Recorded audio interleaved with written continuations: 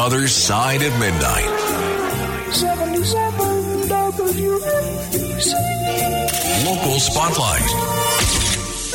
Good morrow, everyone. This is The Other Side of Midnight on 77 WABC. I hope you had a nice weekend, especially those of you that celebrated. I hope you had a great Palm Sunday. Hey, speaking of God and religion, the front page of Sunday's New York Daily News was about Mayor Eric Adams and his faith. The headline says, Mayor Adams, unfazed by critics, shares his thoughts on God, prayer, and the future of faith in New York City. He did this big exclusive interview with the Daily News focused on one issue, faith. He was asked, how do you describe the God that you believe in? He was asked about growing up in the church. He was asked about how religion influenced his upbringing. He was asked about the role of prayer in civic life. And I thought it was a great interview and a great article. But even in the Daily News article itself, there's a lot of people that are very critical of Adams. You have people that are totally secular and or hardcore leftists that don't believe it's appropriate for a public official to be commenting about faith in this way. You have other people that think it's just great, and you have other people that say this is a cynical ploy to shore up part of his base among the kind of people that go to black churches and things of that nature. I don't buy that. I think this is a true expression of how Eric Adams feels about faith. I don't think there's anything wrong with him talking openly about his faith. He's not telling any other New Yorker what to do or how to worship. He's not trying to push this agenda in terms of institutionalizing prayer. He did sort of wax poetically about the nostalgic era of when they had prayer in schools, but there's no serious proposal from his school's chancellor or anyone else in city government to bring back prayer in schools. So I think as long as the lines of separation between church and state are pretty clear, which I think they very much are in this city, I don't have any problem with Mayor Adams using the bully pulpit of his office to say, wouldn't it be a nice thing if more New Yorkers were spiritual? I think it's a great thing, to be honest. Of all the things that you're going to hear me criticize Eric Adams on, this will not be one. Beam me up! To be continued. The Other Side of Midnight. 77 WABC. Local Spotlight.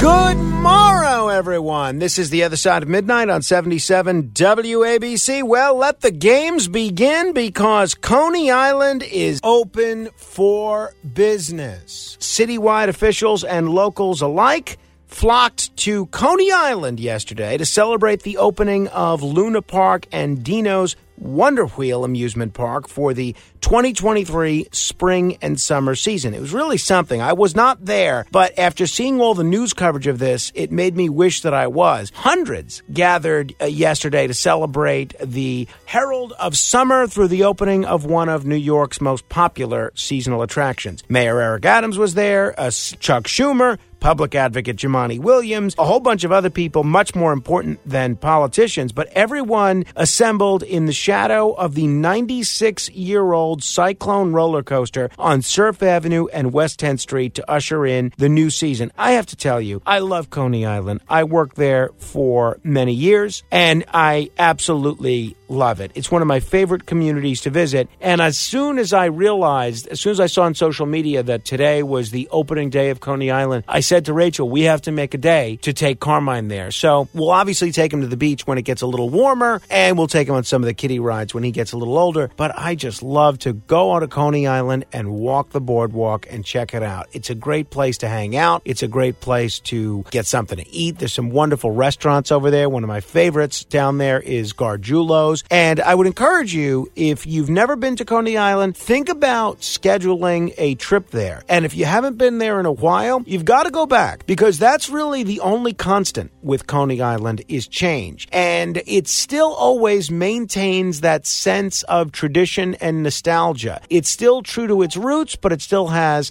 some newer amenities as well. It's a great spot, and it has a lot to offer as an entertainment destination. I can't wait to go back. Beam me up! To be continued. The Other Side of Midnight. 77 WABC. Local Spotlight.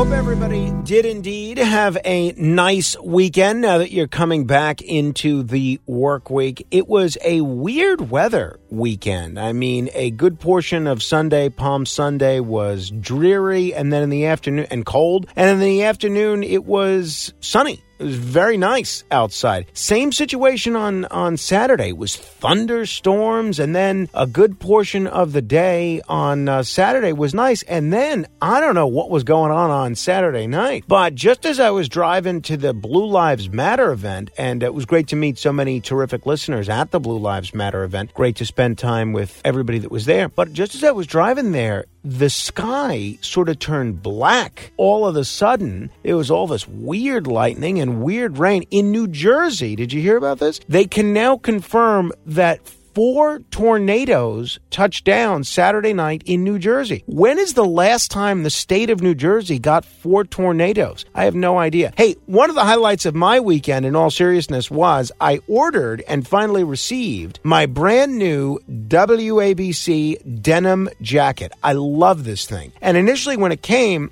my wife said, "Oh, that's not the kind of jacket that a man normally wears. That's the kind of jacket a woman wears." And I said, "Let me try it on. I think you're going to like it." And then she became a fan. And I actually took a photo with it. I think it's very stylish. If you want to take a look, it's on my Facebook page, facebook.com/Morano fan. And I'm mentioning this because if you want to purchase one from our online store at WABCRadiostore.com, that's WABCRadiostore.com, if you use the promo code Frank15, you could save 15% off. Also, the bosses will know you heard about it from our show. I don't get anything from this. I had to buy mine. I don't get a commission or anything like that, but it's just nice internally to be able to get a little credit. And again, you'll see, I think this is a very stylish jacket. If you like denim, which I do, this is a cool jacket to try on. WABCRadiostore.com. Beam me up. To be continued. The Other Side of Midnight. 77 WABC. Local Spotlight.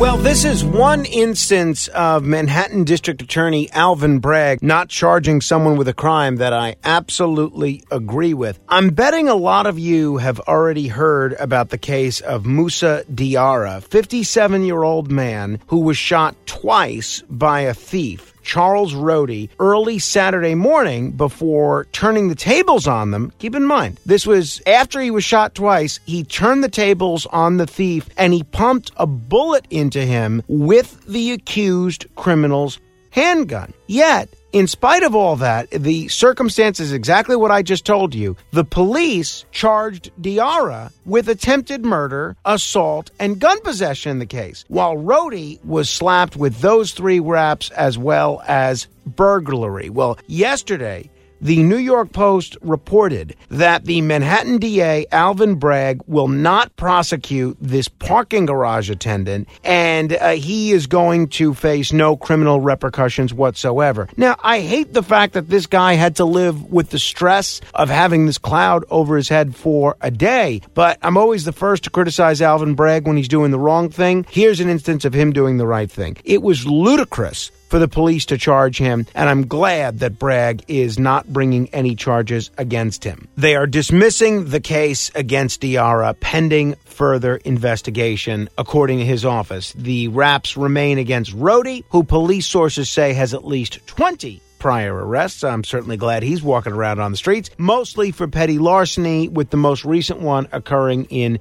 2018. And Diarra, the parking garage attendant that was shot and then managed to turn the tables on his shooter, he has no prior arrests at all. The shooting occurred at a West 31st Street parking garage around 5:30 in the morning. I have to tell you, I have parked in this very garage. For all I know, this guy could have handled my car, and it's frightening to think that in a decent neighborhood like this one, this kind of thing is now becoming far too common. Beam me up. To be continued.